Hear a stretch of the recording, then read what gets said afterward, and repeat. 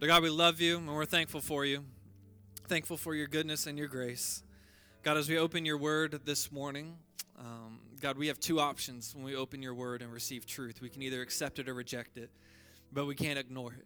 And so this morning, God, I pray that we would choose, even before we open your word, that whatever your word says, that we believe your ways are better, your thoughts are higher, and that, God, we're going to follow the path that you lead and the path that your word paves for our lives. Be with us, speak to us, and God, let us have open hearts to receive it. In Jesus' name, amen. I mean, you guys can go ahead and grab a seat. Again, welcome to Harvest. It's good to see you all this morning. We are continuing our series, Prisons to Playgrounds. And thank you, Andrew. You doing all right? I'm good, man. Thank you. Thank you for asking. It's nice to have that question asked back to you when you ask how you're doing. I'm good, man. How you doing? You care. We are continuing our series, Prisons to Playgrounds, and I'm excited. This is our last week, which I'm sad, but I love doing book studies. So we have gone from the first verse of Philippians to now this week we will go to the last verse of Philippians. And if you have missed any of it, we have a podcast, and you can go and listen to it there. Shameless plug. But you can go and find all of the messages that you have missed there. I want to ask a question.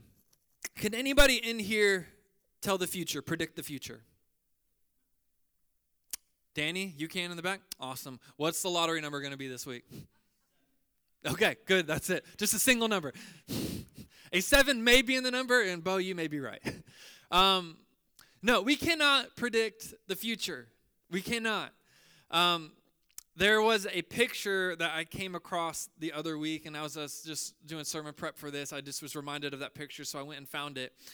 There's a picture that's going to come up on the screens really quickly, and this is what people thought Los Angeles would look like in 2013. This picture was depicted in the 80s.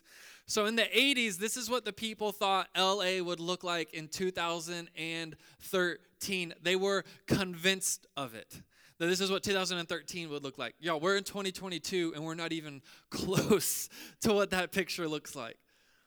But there is this hype, and there's a ton of other pictures that I could go through, but we don't have time this morning, of just how the world thought in the 80s and in the 90s that the 2020s would look like. They thought flying cars would exist, right? They thought that the hologram system, like from Star Wars, like that's the thing I'm most disappointed about. It's not like universal healthcare. It's we don't have holograms, right? Kidding. Sheesh. So like we all had these pictures of what we thought the world would look like. And it has not come true, right? We do not live in a utopia. We do not live in some like beautiful metropolis. In fact, our world is not a metropolis, it is a mess, right? Like my grandmother can't even use Zoom. My mom, like we talk about the future and like what they thought would look like as the generation that predicted that this is what the future would look like has done a poor job of adapting to the future. Like my mom still uses her pointer finger only on her iPhone. She doesn't know how to use her thumbs on an iPhone. It's when she texts like this, and she holds it far back, or she swipes like this. We have done a poor job of predicting what the future would look like. Why? Because we can't know the future. We don't know. We can't know, and it is actually impossible to know. So, but here's the thing. When we try to predict the future, we want to predict the future, and we attempt to. Why do we attempt to predict the future? Why do we try to predict the future? I think for starters, we want to be prepared. Like we want to know what we need.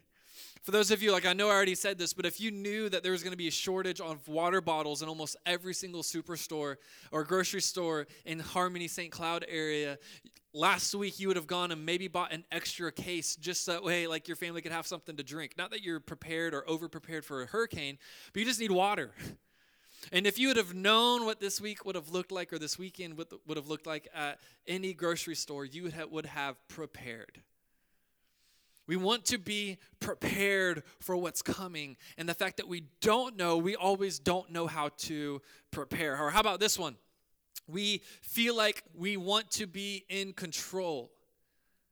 We want to control what the future looks like. We want to control how we get there. We want to control when we get there, how we handle some things. So the unknown removes us of control, and control is what we all really crave in life. We want control. But how about this one? We want to be without worry. Right?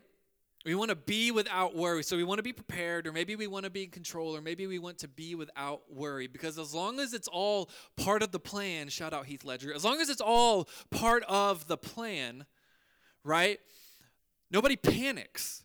Because again, there is a plan and people stuck to the plan. No matter how horrific that plan is, we know what's going to happen, and we're prepared, we're ready, there's no control, and we're without worry. So what do we do? And I'm here to tell you, I would love to know the future. I would love to know the future. I would love to know the future for my sons, so that way I can know how to prepare them for what's ahead of them.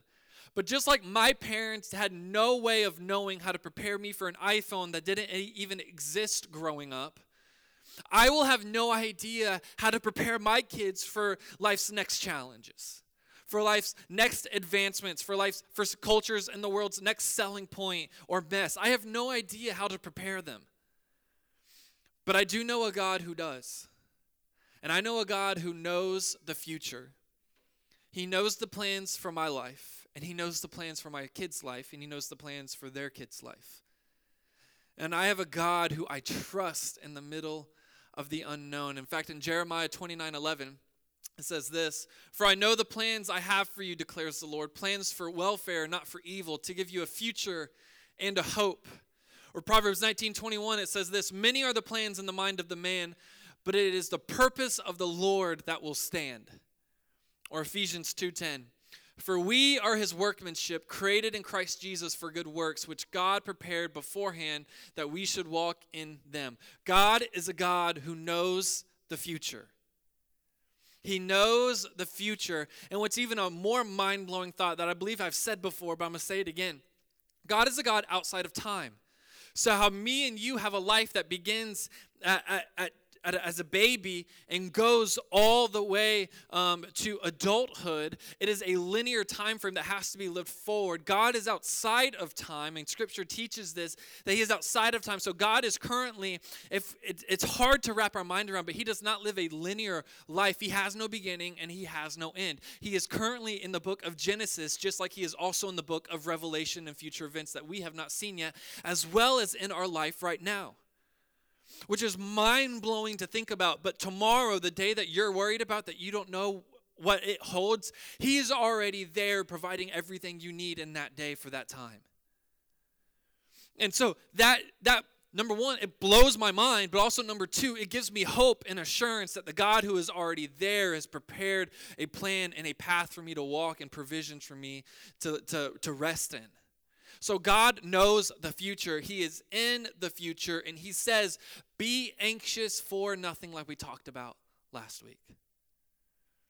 So what do we do? What do we do in the middle of the unknown? What do we do in this prison of lack of control, this prison of the unknown, this prison of a feared future? What do we do? If you don't take anything away from the message this morning, take this away. When the future is unknown, I will trust in the God I know. When the future is unknown, I will trust in the God I know. And God is a trustworthy God.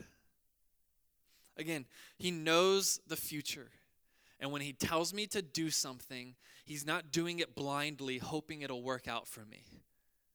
He knows the future. He knows the path you're supposed to walk, that I'm supposed to walk. And if God says do this, I'm going to do it. If God says change your mind and think about things this way, I'm going to change my mind and I'm going to think about them that way. Because God is in control and he is a known God, even though the future to us may be unknown. In this passage, as we close out our series, Prisons to Playgrounds, Paul, the author of this book, he doesn't know if he's going to see this church again, these people that he loves so dearly again. He has no idea. He's currently in prison. And he's writing this letter on joy, He has no idea if he's going to see these people again. These people have no idea if they're going to see him again. These people don't know if they're going to get arrested because Paul was arrested for just simply preaching the gospel. And so these people don't know if they're going to get arrested and pulled out of their homes and pulled out of their church for just simply believing the gospel, and maybe the pastor of that church preaching the gospel. So there's just a lot of unknowns at this moment. And what Paul is saying and what God is saying, and when the future is unknown, trust in the God you know. Trust him. Trust him. God is saying, in the middle of your unknowns, you can have joy. So how do we have joy in the known God in the middle of the unknown?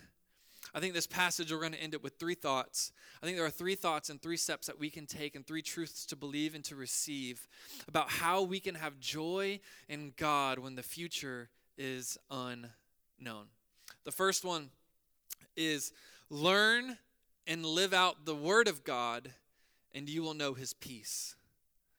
Learn and live out God's word, and you will know his peace. In the book of Philippians, which is where we're going to be this morning, if you have your Bibles, turn there, phone, swipe there. If not, it'll be on the Sky Bible for your convenience. But Philippians chapter 4, verses 8 through 9, it says this: Finally, brothers, whatever is true, whatever is honorable, whatever is just, whatever is pure, whatever is lovely, whatever is commendable, if there is any excellence, if there is anything worthy of praise, think about these things. What you have learned and received and heard and seen in me, practice these things, and the God of peace will be with you. So we're going to backtrack a little bit to verse number 8, and it says this: Whatever is good, whatever is true, whatever is honorable, whatever is just, whatever is pure, whatever is lovely, whatever is commendable, excellent. If there is anything worthy of our praise, think on these things. Meaning this: protect your thought life when the future is unknown. Protect how your mind, the trails you let your mind run down. Protect your thought life. Why? Because thoughts often lead to action, and if you're thinking irrationally, you'll most likely behave irrationally. Protect your thought life. So what do I think on? We think on heavenly things. Fill your mind with God's truth. If you feel like you can't, it may be because it's full of other stuff that just doesn't matter. We learn about God's word. We dwell on God's word. We meditate on God's word. Some of you were like, that's an age-old truth that I've been going to church my whole life, and I feel like I've been told 1,000 times, read and know your Bible. Well, it's not just a to-do list. It's also a to-know list. That's how we get to know God. It's through his word. And when we begin to think like him, and we think on things that are true and honorable, we can have joy even when the future is unknown. Just to be very practical, right? Some of you know your sports teams better than you know your Savior. And I think it's time that we stop having this consumerism and church mentality where we just show up and you say, what can you offer me? And that you take your relationship with God personally and practically. And you yourself get into God's word. And so when you show up to church ready to worship, not the God that I'm about to explain to you, but the God that you've been walking with this whole week. And now we can just gather as a group of believers and lean on each other to help us follow God that we all know and worship daily, not just on Sundays. Learn God's word. Learn it. Dwell on it. Fill your mind with it. But here's the thing, don't just learn it and memorize it and saturate your heart with it. Live it. Learn it and live it. Learn and live God's word. One of my favorite, I love the NBA. I know I just got done talking about sports. Hypocritical trait. No, but I love the NBA. I love basketball, and one of the most skilled players of all time, his name is Kevin Durant. He's 7 foot tall. He can dribble as good as any single point guard. He's just he's crazy, and to watch him play is just like a work of art. But here's the thing about Kevin Durant. He has a book out, and his trainers were talking about this. There is a difference between the average person and a professional athlete. And here's the difference. Kevin Durant had a really bad game, so that night, he was thinking about it. He couldn't really sleep. So at 3 a.m., he was like, you know what? I need to go get up 500 three-pointers because I shot the ball very poorly. And so it wasn't he waited until 9 a.m. the next day when practice started. He called his trainer at 3 a.m., and by 3:15, they were on the basketball court getting up 500 three-pointers. There was a knowledge of I need to do this, and there was no delay in doing it. And I think that is a practical illustration that we could all possibly learn from of whenever you know God's word says something, God's Spirit reminds you of his truth to live this out. There is no, well, let me just pray about it. There is no, well, let me just dwell on it, think about it, and whatever. No, it's, I'm going to do it. I'm going to live it out, right?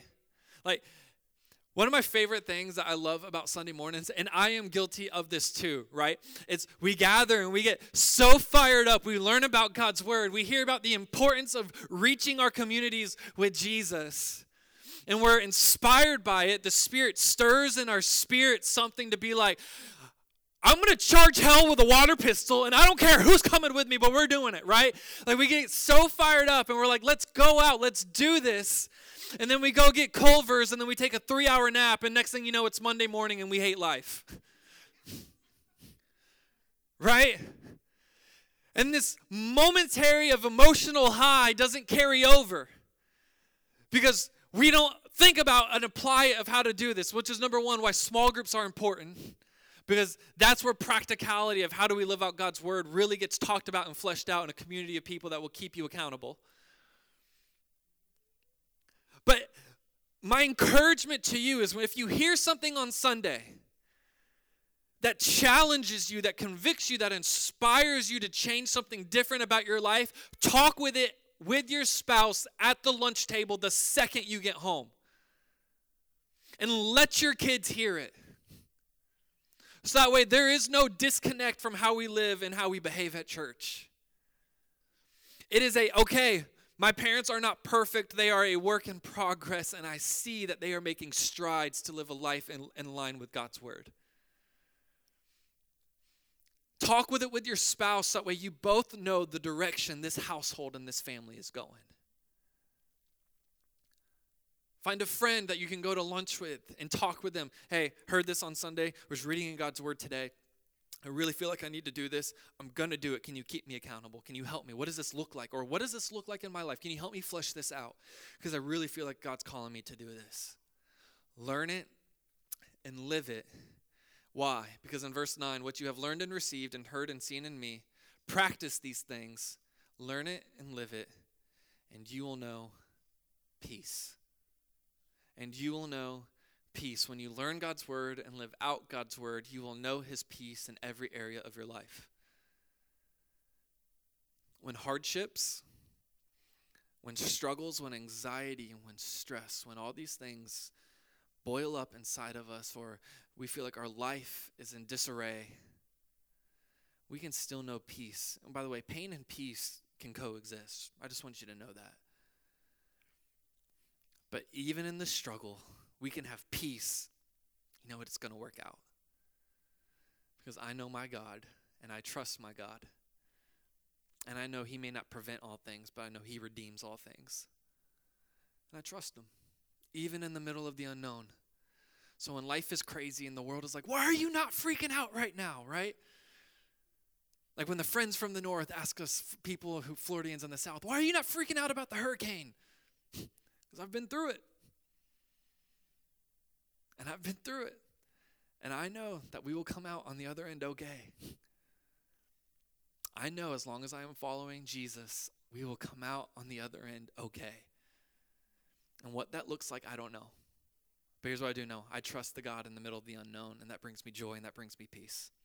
So learn it and learn and live God's word, and you will know his peace. Second thought is this. Learn to be content in God, and you will know his strength. Learn to be content in God, and you will know his strength. We continue on Philippians chapter 4, verses 10 through 13. It says this, I rejoiced in the Lord greatly that now at length you have revived your concern for me. You are indeed concerned for me, but you had no opportunity. Now that I am speaking of being in need, for I have learned in whatever situation I am to be content. I know how to be brought low, and I know how to abound. In any and every circumstance, I have learned the secret of facing plenty and hunger, abundance and need. I can do all things through him who strengthens me. Besides John 3:16, Philippians 4:13 may be the most famous verse in all of Scripture, right? Right? It's on every weight room wall. It's on the eye black of a lot of sports athletes.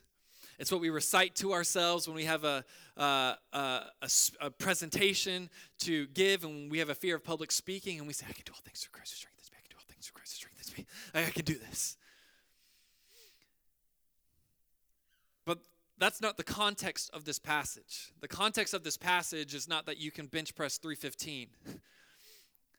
The context of this passage is not that you can give up and give a presentation in front of a classroom even though you're scared. The context of this verse is not that your car will make it another 20 miles even though it's been on empty and it says 0 miles till empty. Like that's not, I can do all things through Christ who strengthens me. That's not the context of this passage. Here's the context of this passage. You ready for this? I am so content and have such satisfaction in just Jesus that everything else is a gift that I'm grateful for but don't need. I am so content and satisfied in just Jesus that every other blessing and gift in my life I rejoice and am thankful for, but I don't need. You ever been to a restaurant and like you pig out, like you get like they bring out the bread and it's complimentary bread. And so you take advantage of the complimentary bread. If you're like me, like I'm going through 4 or 5 Coke Zeros before my food even gets there, right? So I fill up on soda. And then like if you ordered an appetizer, the appetizer gets here, right? And if you're at Chili's, that chips and salsa, I'm going through 3 baskets of it by myself, right? And then by the time you've had, for me, 4 sodas, some chip, like 3 pounds of chips and salsa, and then my food arrives, and I can barely finish my food, but I'm not a quitter, so I finish it, and I'm not a wimp, so like I power through, and if my son doesn't finish his plate, I'm not wasting money. I power through the kids' meal as well, right? And then by the end of it, what does the waiter or waitress always come up and say? What do they always ask? Any room for dessert? Almost never in my life have I been like, absolutely. Here's what I'm thinking. Not right now. I know in 2 hours I got ice cream back at the house and it'll just fill in the cracks, right? Like of the food. But for now, no, I'm good. Why do we say no to dessert?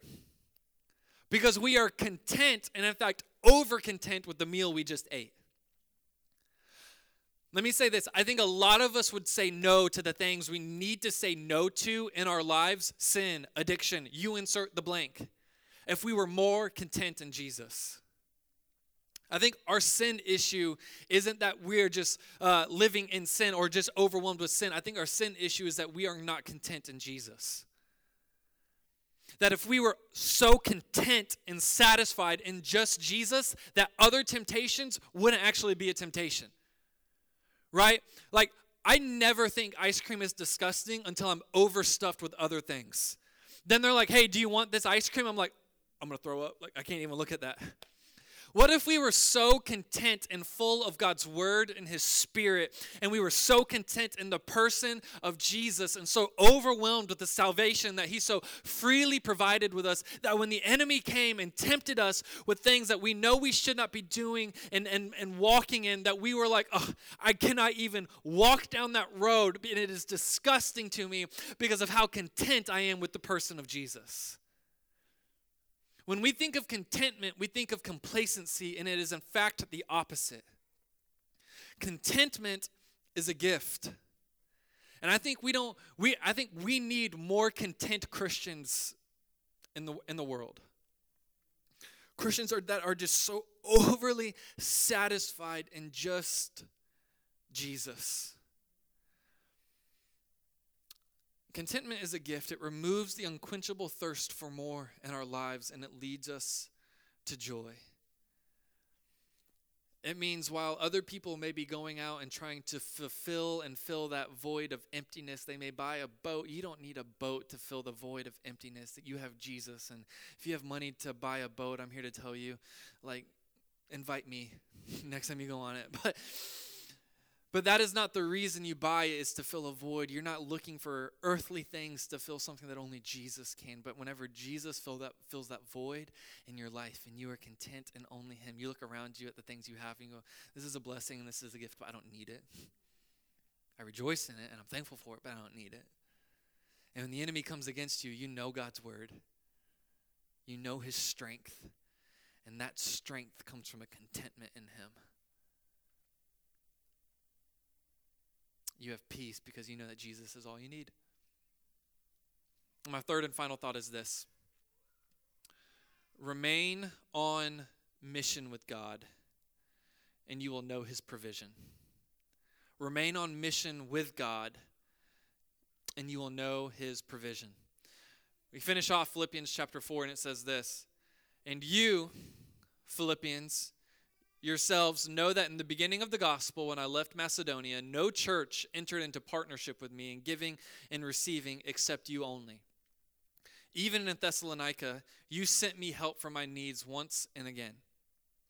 Not that I seek the gift, but I seek the fruit that increases to your credit. I have received full payment and more. I am well supplied, having received from Epaphroditus the gifts you sent, a fragrant offering, a sacrifice acceptable and pleasing to God. And my God will supply every need of yours according to his riches and glory in Christ Jesus. To our God and Father be glory forever and ever. Amen. Paul is saying this, in the middle of the unknown, continue to live on mission. Notice what my thought was, remain on mission with God and you will know his provision. Not for God, right? Because you are not employees of God. I am not an employee of God. You are a son and daughter of God who he has redeemed and adopted and saved. And so now when we're walking with God, we are also partnering with God, not God on our mission to do whatever we want to do in life, but us partnering on God's mission, which is to seek and to save the lost. So we stay on mission with God and you will know his provision. Continue to live on mission. Continue to live with generosity. Continue to pray. Continue to preach the gospel. And you will see God provide. You will see him do wonders and miracles in your life. In World War II, the Britons were pinned against the wall. German forces were advancing. They didn't know what they were going to do. Germans were bombing their cities every night. Homes were being destroyed. Lives were being destroyed. But there was this mantra, and maybe you've heard it before. It was painted on walls. There were posters of it all over Britain. And this is what not just the military stuck to, but the entire nation of Britain stuck to. And it was this. Maybe you've heard it. Keep calm and carry on. Keep calm and carry on. Meaning this. When life is crazy and we are in a battle. Like, I want you to know this. Like, we are in a battle. We are fighting and trying to advance the kingdom of God. And there is a real enemy who will do anything and everything to stop us. And the world is a mess because of sin, because of brokenness. And it will push back against the kingdom of God. The world will push back. Broken people will push back. Satan will push back. And here we are thinking, life is crazy. What are we going to do? My life is a mess because of the brokenness of me and the people around me and the life. And you keep calm. Know his peace. Know his strength. And carry on. What Britain's motto was, and this is what, if you do your job, you fulfill your role, we will win. First of all, we are already going to win. But the battles you're facing, eternally we're going to win. But temporary, can we win the temporary battles, the immediate battles? Yes, you can. if you keep calm and you carry on. I hate the Patriots so much. But when they were playing Atlanta, they were down 28-3. A couple years ago in the Super Bowl, they were down 28-3. And the Patriots have this mantra. And again, I hate them so much. And I hope that something happens where they have to close their organization and never see a football field again. But here's what they say, and here's their mantra. You ready for this? Just do your job. Just do your job. Right? They would tell that to each and every single individual player. Like, Brandon Spikes, you're the middle linebacker. Do your job. Rally the defense. Tom Brady, do your job. Wide receiver, do your job. Run this route this way. And if we all do our job, we have a game plan that can't lose, right? Just do your job. And even though they felt like they were down, even though they felt like they were in a prison and there was no way out of it, they kept on mission. They stayed on mission. And here's what they saw. They saw opportunities to take advantage of. They saw provision to capitalize on, and they ended up winning the game. I'm here to tell you, church, that when life gets crazy, it's not time to hunker down as a family or as an individual and isolate yourselves because the world around you is messy. That's the time where we stay on mission. That's the time where we get outside of ourselves full of faith. And it's going to take faith to say that, okay, I'm going to learn and I'm going to live out God's word and I'm going to know his peace. And because I know his peace, I am going to be content in just Jesus and I'm going to know his strength. And when I know his peace and when I know his strength, I'm going to live out on mission and I'm going to see his provision. I'm going to see him provide in ways in my life that I never knew about. You know, one of the things that, and again, it's hard for me to even talk about this because I know the financial circumstances for some people in this room. But God never said, hey, because you're going through financial difficulty, stop giving to the church. He said, even in the middle of financial difficulty, even in the midst of poverty, this old lady in the New Testament gave 2 coins, which was her contribution to the church. And Jesus looked at his disciples, people who had money, and said, it's not about you doing it just for the praise. That's what generosity looks like. It's when you feel like you have nothing left to give, but you have something that you know you don't need, but it would be great to have at the moment, but it's what you are supposed to give to God, and you give it anyways. God will meet your needs. You can't promise that, Trey. You're right. I can't promise that. God's word promises it, and it's enough for me. It's when I sacrifice my time that I already feel like I'm short on, whenever I would just like to sit back and binge 4 hours of Netflix, but I'm going to serve my church anyways. I'm going to serve my friends anyways. I'm going to love my family and serve my family anyways. I'm going to stay on mission, and I'm going to see God's provision. I'm going to keep going.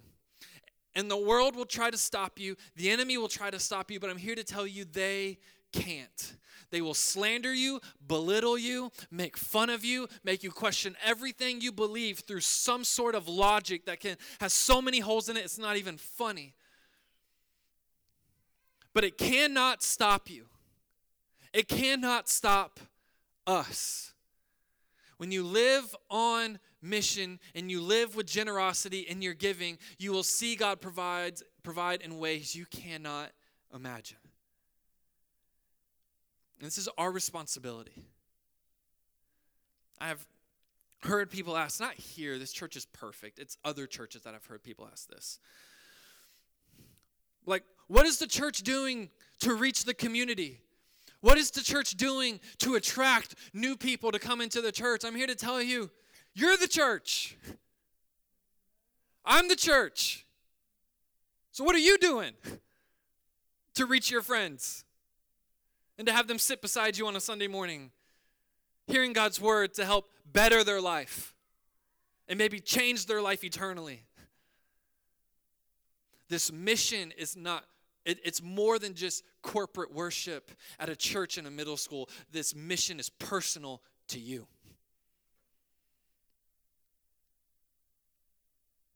So what are we doing? Let's live on mission, and I promise you, you will see God's provision. And when the future is unknown, I will trust in the God I know. When the future is unknown, I will trust in the God I know. I want to end with this story. And in this story, at the beginning of this series, I explained how the book of Philippians came, or the church of Philippi came to be. In Acts chapter 16, which I encourage every single one of you to read, Paul makes his way to this town, this metropolis, really, like we talked about earlier, called Philippi. There were no flying cars, but, it was an okay town.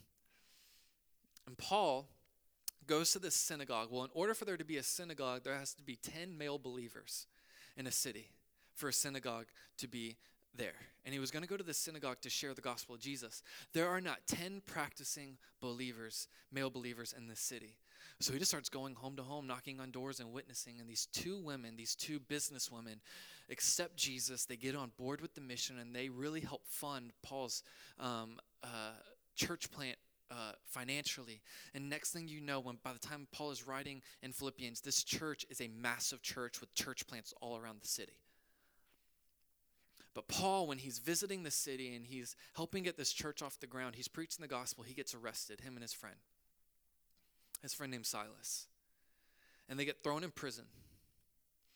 And they're in prison, right? Paul just has the knack for prison, right? Like, it's like a hotel for him. He's like, oh, here we go again. What's up, Bill? So Paul's in prison. Acts chapter 16, the church of Philippi is just getting off the ground. And I want us to pick up in this story. About midnight, Paul and Silas were praying and singing hymns to God, and the prisoners were listening to them. And suddenly, there was a great earthquake, so that the foundations of the prison were shaken. And immediately, all the doors were opened, and everyone's bonds were unfastened. When the jailer woke and saw that the prison doors were open, he drew his sword and was about to kill himself, supposing that the prisoners had escaped. But Paul cried with a loud voice, "Do not harm yourself, for we are all here." And the jailer called for lights and rushed in, trembling with fear. He fell down before Paul and Silas. Then he brought them out, and he fell down before Paul and Silas. Then he brought them out and said, "Sirs, what must I do to be saved?" And they said, "Believe in the Lord Jesus, and you will be saved, you and your household." And they spoke the word of the Lord to him and to all who were in his house. And he took them the same hour of the night and washed their wounds, and he was baptized at once, he and all his family. Then he brought them up into his house and set food before them, and he rejoiced along with his entire household that he had believed in God. So here we have Paul and Silas. It's midnight, and they're just singing songs to God. They're just singing. They're singing hymns. They're singing God's word. They're singing. They're praising. They're worshiping. They know God's word. They don't know the future. Right? It's not like they knew what was going to happen in verse 26 as they're in verse 25.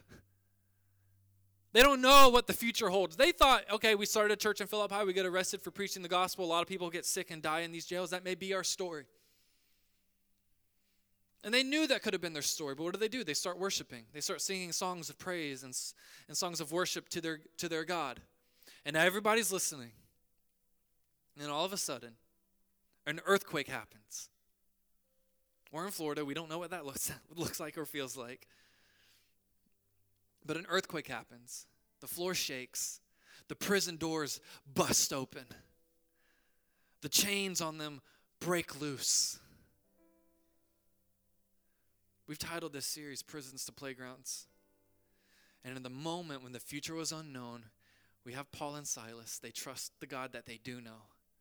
And what are they found doing? They're found worshiping. And they're found praising. In the middle of the unknown, they said, we will rejoice in the Lord always. And again, we say rejoice. And what does God do? God literally destroys the prison. He literally destroys the prison. And the chains that were on them, that bound them, they didn't figure out a way to get them off. They fell off.